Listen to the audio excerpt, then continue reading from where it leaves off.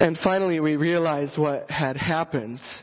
I was so wrong. I needed to apologize. But the reason for my reaction is that I had interpreted, or I should say misinterpreted, her actions as lawlessness. In other words, this is what you want, but I'm going to do what I'm going to do. How about when it's for real?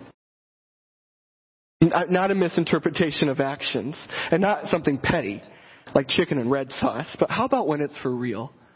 How about when we actually say that to God and violate His character and violate the way He meant for us to live and say, okay, yeah, you said that, but I'm just going to do what I'm going to do. Like, it's when when we're just kind of okay with our sin and we don't really want to do anything to change it or seek the help from others to change it. We're just kind of like, okay, yeah, whatever. I'm going to keep doing it. That's lawlessness. The first principle in this passage, the response of sin, arises from this attitude of lawlessness that's like, I'm just kind of okay with my sin and I'm just going to keep doing it. The second principle is woven throughout this passage. Verse 6 is a good representative of it. So let's read verse 6 together. This is the second thing we see about sin in this passage. Verse 6. No one who abides in Him keeps on sinning. No one who keeps on sinning has either seen Him or known Him. So the second thing about sin in this passage is that it's a practice.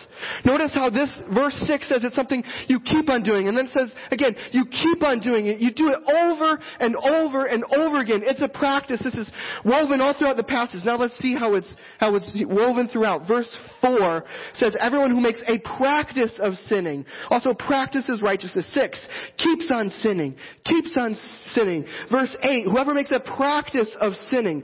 Verse 9, no one born of God makes a practice of sinning. So, this helps us actually understand what this passage is talking about.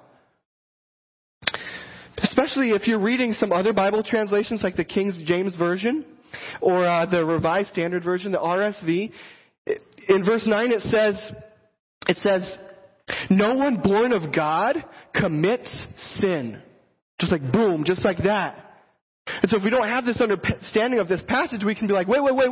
Does that mean that real Christians can never sin? Like we can no longer sin. No one born of God commits sin. And if that's the case, then I'm out. This helps us understand what this passage is talking about. The context also helps us. So, just so you know, we're going to try to have our noses here in the Scripture a lot this morning, just going back and forth. So if you can, flip back or scroll back to 1 John, the first chapter. I'm going to read to you verses 8 through 10. This is the context of chapter 3 where we are. Chapter 1 verses 8 through 10. If we say we have no sin, we deceive ourselves and the truth is not in us. If we confess our sins, He is faithful and just to forgive us our sins and to cleanse us from all unrighteousness. If we say we have not sinned, we make Him a liar and the truth is not in us. So obviously, John, the author of this book, anticipates that as Christians, we will have sin in our lives that we need to confess, that we need to repent of. And in fact, if we don't admit that, we're making God a liar. So it's clear that sin will be in our lives, sin that we need to confess. So what this passage, what chapter 3 is talking about, is this practice of sin. This persistent pattern, this persistent habit, this thing that we keep on doing and keep on doing and keep on doing. And I'm not talking about a persistent practice of sin that we struggle with. I think the key word there is struggle. We're doing what we can to turn away from it. We're doing what we can to fight against it. We're actively turning from it. No, this is a practice of sin that arises from that attitude of whatever. I'm going to keep on doing what I'm going to keep on doing. I'm not going to fight it. That's what this is talking about. It really could be anything. It could be abusive speech. And I'm not talking about like taking a tally of every 4-letter word, but even deeper than that, speech that hurts people. And we know it. And we're just like, whatever. I'm going to keep on doing it. For sexual sin, we kind of know what God says about that. We're like, well, I know that's your law, God, but it is kind of old-fashioned. I'm just going to keep on doing what I'm doing. All sorts of things. Dishonest dealings at work. This is just what I'm going to do. And we keep on doing it. And we keep on doing it. And we keep on doing it. That's what this passage is talking about. So first, it's talking about an attitude. And then that attitude arises, it gives way to a practice, something we do over and over again. And then that leads us to the third thing, the third principle. And we're going to track it in verses 6, 8, and 9. So let's look chapter 3, verses 6, 8, and 9. No one who abides in him, this is verse 6, keeps on sinning. No one who keeps on sinning has either seen him or known him. Verse 8, whoever makes a practice of sinning is of the devil. Verse 9, no one born of God makes a practice of sinning. So the third thing we see is that sin in this passage leads to an examination. It's an attitude. It's a practice, and it leads to an examination. In other words, we put these things together. We say, if I see this attitude in my life, and if I see this practice in my life, I have to ask myself, am I truly a child of God?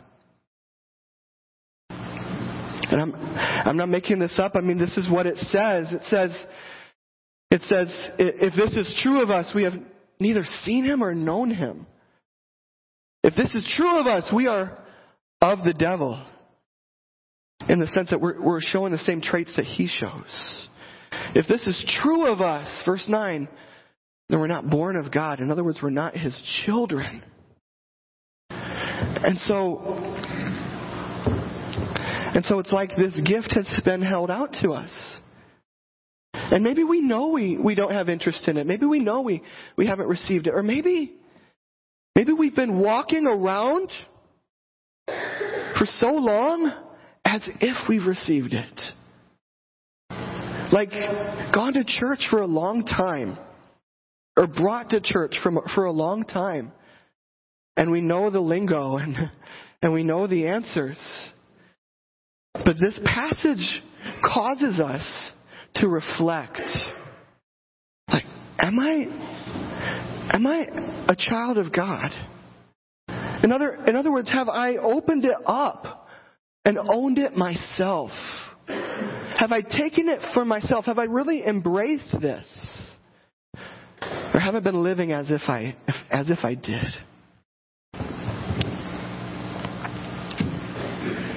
I got to tell you, we had several passages that we could preach from for this Advent series, and I read this passage, and I was like, "Ooh, let's read the others."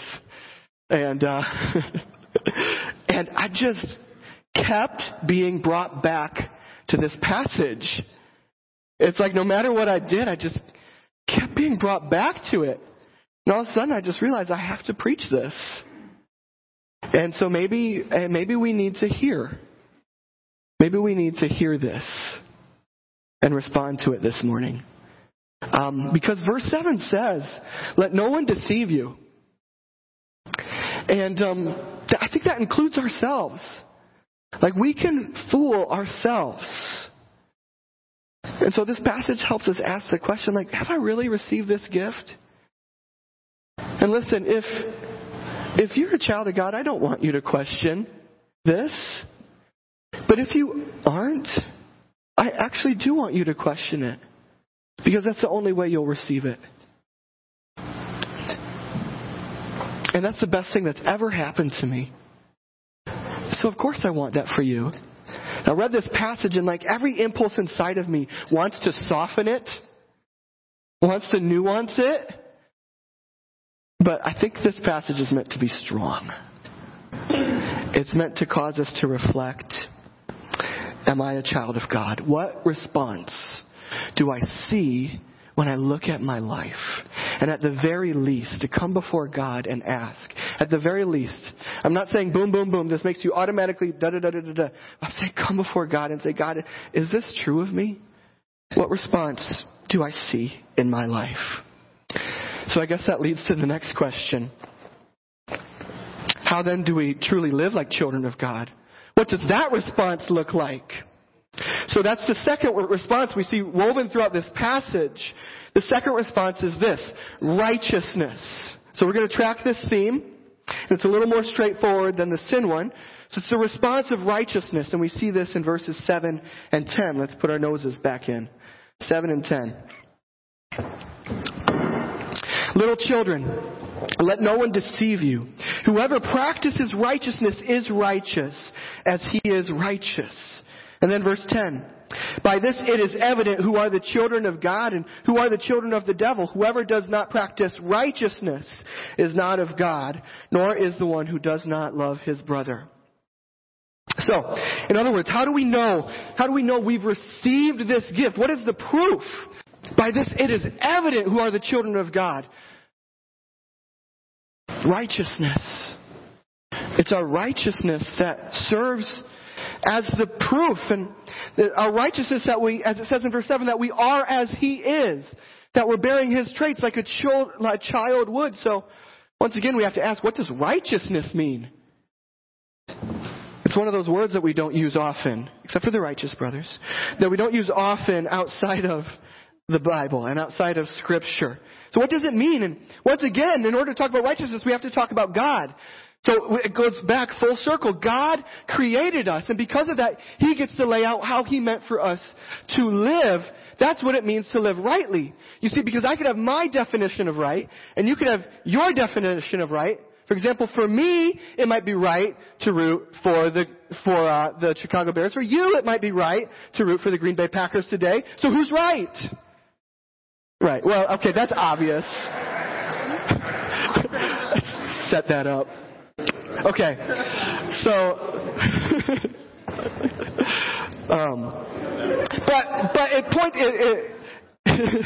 it implies a certain point that we can have different definitions of what it means to be right. So whose definition do we go by? It has to be God's, because he's the author of life. He gets to tell us how we were meant to live. That's living rightly. So righteousness could really mean right doingness. Right doingness. It's when we're living rightly how he meant for us to live. So what does that look like? What does it look like to live how he meant for us to live? Like a coin, I think it has two sides. There's a negative side and a positive side. So we're going to start with the negative side of what righteousness looks like. In other words, righteousness is what we turn from and what we turn to. So we'll start with what we turn from. Righteousness means resisting sin. That's the negative side. It's implied all throughout this passage. For example, in the second half of verse 9, if you have your nose in it, in the NIV it says, they cannot go on sinning because they have been born of God. In other words, it implies that we're putting off sin in our lives. We're not tolerating as much as we can that we will go on sinning. We're putting it off. Like one scholar said when he was commenting on a verse in this passage, he said, knowing Christ means becoming involved in an all-out war against the practice of sinning. It means resisting. We keep resisting sin. So how? How do we resist sinning? 2 times in this passage we see the word abide. And each time it's used in a different way. And so these 2 abidings show us what it looks like to resist sin. So number one, abide in him.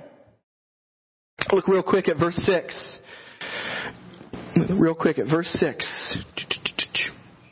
No one who abides in him keeps on sinning. This is talking about Jesus, abiding in Jesus. So what does it mean to abide in? It means living in something, essentially. Living in something. That's what you do with an abode. So this means living in Jesus. That's kind of an abstract concept. So how do we understand this?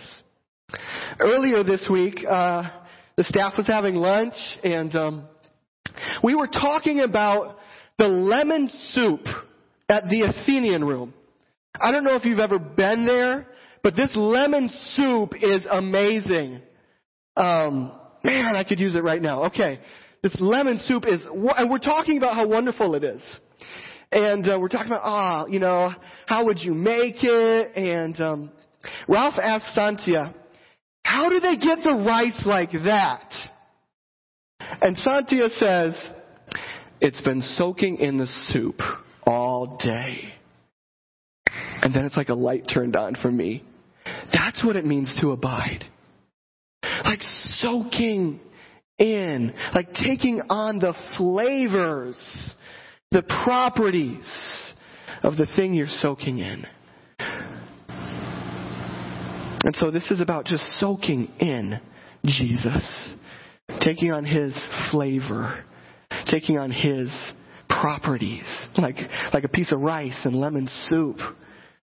Just spending time with Him in the Word and in prayer and with others who are pointing us to Him.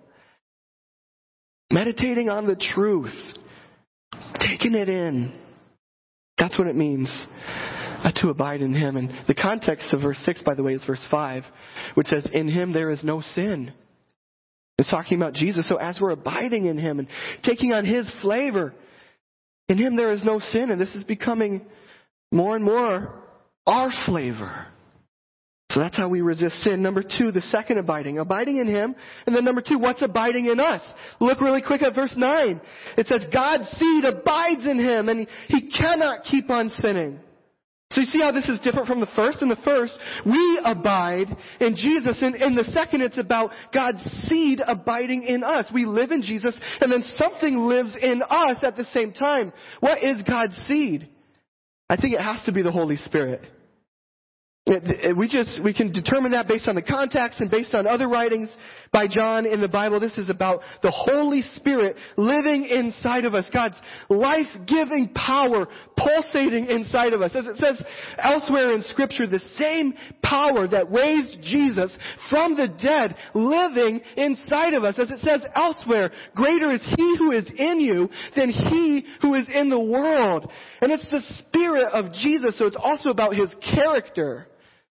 Living inside of us, His holy, pure character, like in there, alive. The fruits of the Spirit, in other words, the effects of the Spirit. Love, joy, peace, patience, kindness, goodness, faithfulness, gentleness, and self-control. The ability to say no, living inside of us. So I'm not saying all this means an automatic victory, where you don't even have to try and boom, resisting sin. But it is talking about the power to say no. The power to keep fighting. The power to resist and with His help to overcome and break through and make strides forward. So that's the negative side, resisting sin. Now let's look at the positive side. Okay, what we've turned from, now we're talking about what we turn to. So righteousness involves resisting sin, and righteousness involves doing godly deeds. So what do I mean by godly? It's the things that show God's character. And when you think about it, as humans, this is how we were meant to live. As people created in the image of God, this is how we were meant to live. And so when we reflect who God is, that's us living rightly. That's how we were designed to live, to reflect God. So people who are righteous actively do godly deeds. And what that means is they actively reflect God's character. They reflect His holiness. They reflect His justice. And one more thing. They reflect His love. So listen, righteousness and loving can be treated as two separate categories. But they also overlap. They're also linked, right? Because if you're not a loving person, I don't think you can be called a righteous person. No one can say, oh man, that person really reflects God. But just one thing, they're not very loving.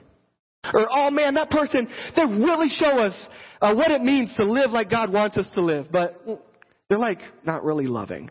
I think that's impossible.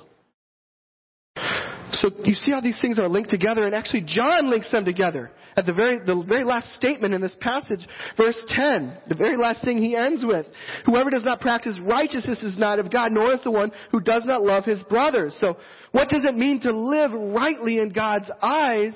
Jesus summed it up one day. He said to love God with all your heart and all your soul and all your mind and all your strength, and to love your neighbor as yourself. The Apostle Paul summed it up. He says, the whole law, how we were meant to live, is fulfilled in one word. You shall love your neighbor as yourself. You see, love is indispensable to right doingness. So if we're going to practice righteousness, love has to be a part of the picture. So now, okay, what does it mean to love? There's a lot of definitions of love. Fortunately, right after John gets done penning this, he writes something else. Skip down. In the immediate context, immediately after John writes this, verse 16. By this we know love, that he laid down his life for us, and we ought to lay down our lives for the brothers. But if anyone has the world's deeds and sees his brother in need, yet closes his heart against him, how does God's love abide in him? Little children, let us not love in word or talk, or in deed, but in deed and in truth. So love involves real actions. Love involves laying down our lives and seeing how we can really meet one another's needs.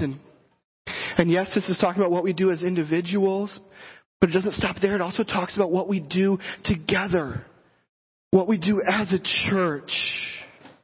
And so we love one another, and it also extends to how we love those around us. So as a church, this is where God has placed us. This place is where God has placed us. So this is about loving those around us here in deed and in truth. So that even if people disagree with where we draw the lines on God's standards, that they would still be able to say, yeah, but they are really loving. Not just with words, but because they do this and do this and do this. It's like these people never stop loving this community. Wouldn't it be awesome if people would say, man, I sure hope that church doesn't go anywhere. I sure hope that church doesn't become condos. Because, man, they love this community. So we love one another, and we love those around us. Part of practicing righteousness is just that. This is how we live like children of God. This is how we know we've received this gift and opened it up and owned it. It's the response of righteousness. It's resisting sin. And it's practicing those godly deeds. Listen, I'm not saying we get it perfectly, but we have to ask the question, are we striving to resist sin? Are we striving to do godly deeds, including love? Do our lives give evidence of righteousness and love? That's the proof that we're children of God. So now you might be asking the question, and we're going to begin landing the plane here. Right now you might be asking the question, how do I get from the first response to the second response? How do I get from the response of sin to the response of righteousness? Do I just try a little harder? Do I just beat myself in the head like, okay, come on, be more righteous, be more righteous, be more righteous? The answer is found in the center of this passage. Let's look at verse 8. It says this: the reason the Son of God appeared was to destroy the works of the devil. What are the works of the devil? Sin and death. That's his arena. That's his tactic. It's not that he makes people sin. We could never say the devil made me do it, but he does whatever he can to keep us in chains to our own sin. Locked into that first response of sin. But one of the very reasons Jesus came was on that first Christmas day was to destroy the works of the devil, to undo this arena, to unlock this response. How did he do it? Did you know that this verse here, verse 8 here, is related to the very first Christmas verse in the Bible? Way back at the beginning of the Bible, way back in the book of Genesis, the first humans had sinned. And Satan had led them to do it. You see, that's his works. Like verse 8 says, his works from the beginning. He was behind it. They had done it, but he was behind it. And then God makes a promise. And this is the very first Christmas verse in the Bible. He says, a descendant is coming. He looks at the devil and he makes a promise. He says, as the NIV puts it, the offspring of the woman will crush your head and you will strike his heel. He promises that a descendant will come and that he will be wounded, but in the very act of being wounded, he will crush the devil. In other words, he will destroy the devil's works. He will destroy sin. And then Jesus came. And at the cross he was wounded. But in that very act he crushed the devil. In that very act he destroyed the devil's work. He destroyed sin. How? By taking it all on himself. By absorbing it. By taking all my sin. By taking all your sin. By taking it all. Even though he never sinned, he absorbed it as if it was his own and paid for it fully at the cross. And that's why we can be set free. So that's how we get from the response of sin to the response of righteousness. It's not by trying to clean ourselves up or beat ourselves in the head. First and foremost, it's about being set free. Yes, righteousness takes effort, but it always starts with being set free. And that's what Jesus came to do on the very first Christmas. He came to destroy the works of the devil. He came to destroy the chains of our sin. It's not that we no longer sin, but that we're no longer held under the power of sin. Because it's been fully paid for. Sometimes I'm going through old mail, and all of a sudden I'll see a parking ticket, and I'm like, ooh! But then I realize, oh, no. I paid for that one. It's not over me anymore. Likewise, our sin was paid for by someone. It is not over us anymore. You see, we're free. We're free. And that's how we get from the response of sin to the response of righteousness. It's about being set free. I'm going to invite the band to come forward. And I just want to sit on this for a second as they get ready. So this gift, this lavish, loving, costly gift of being called the children of God is held out to us. 1 John chapter 3 verse 1 says, see what great love the Father has lavished on us, that we should be called the children of God, and that is what we are. This is held out to us.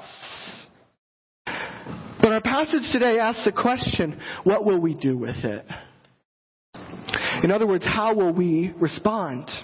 And so I just want to take a moment to sit and really think, what is my response? You see, I felt led to this passage, and in a sense we're led to every passage. But I felt uniquely led to this one. That we need to hear it. That we need to look at our lives and say, what is my response? And listen, we're all imperfectly sanctified. All of us who are Christians are on a journey. And it ebbs and flows and we struggle. But the key word is struggle. And if we look at our lives and we see that attitude of lawlessness, and we see that practice, that ongoing thing, that we see that first response, then we ask the question, God, am I just walking around as if I've got this incredible gift, but I haven't done anything with it? So listen, if you're reflecting on this and thinking, well, maybe my life does look like that, then I want to invite you to respond and ask God, is this me? And if so, then I want to be your child. And if that's true, to surrender your life to Jesus and to just receive what he's done for you at the cross, and to ask him to lead your life in living like God's child. And I went back and forth on this, but if that's you, I think I'd like for us to mark that. And so if that's you, I'm during this last song, I'm going to go in the back, and you can meet me back there, and maybe a few people will meet me back there, and we could just pray for one another. That's it, just to mark this moment in our lives. And hey, if nobody comes, that's all right. I'd rather you be invited than not, because this is the best thing that ever happened to me. And number 2, okay, all right, let's land this plane. Number 2, if you are a believer, I think another response this is calling us to is to ask ourselves, am I resisting sin? Sometimes we begin to lay down. And I think our passage today is a challenge to renew our commitment to that fight. The passage talked about the 2 abidings. And to fight by abiding in Jesus. And that's not just something we do by ourselves, abiding by other people pointing you to God. So I just want to encourage you to ask someone else to come alongside next to you and help you fight and to resist sin. That's the second response. The third is, for believers, is my life marked by doing those deeds of righteousness, including love. And so I'd like for us to ask, what are some practical ways we can love those around us starting this Christmas season? To be marked by love as individuals and as people. So why does any of this make sense today? Because we're not stuck in one response. We don't have to be chained to our own sin. Because we remember at Christmas the promised one, the one foretold from the very beginning, the offspring of the woman who came to destroy the works of the devil. He has come. His name is Jesus. Let's pray. Father, thank you for your word that helps us. So I pray this morning that you would help us to see our response, that you would guide each one of us in the response you're laying on our hearts. Your word says the Holy Spirit convicts of sin and righteousness and judgment. And so I ask that your Holy Spirit would move among us. And help us. Help us to know how to respond to your word this morning. And God, thank you for your grace. Thank you that sin is not the last word. Thank you that there's nothing we have done or can do that's bigger than your grace. That there's no sin in our lives that the cross hasn't destroyed. And so I pray that we would embrace the work that Jesus has done for us and walk forward in it. In Jesus' name I pray. Amen.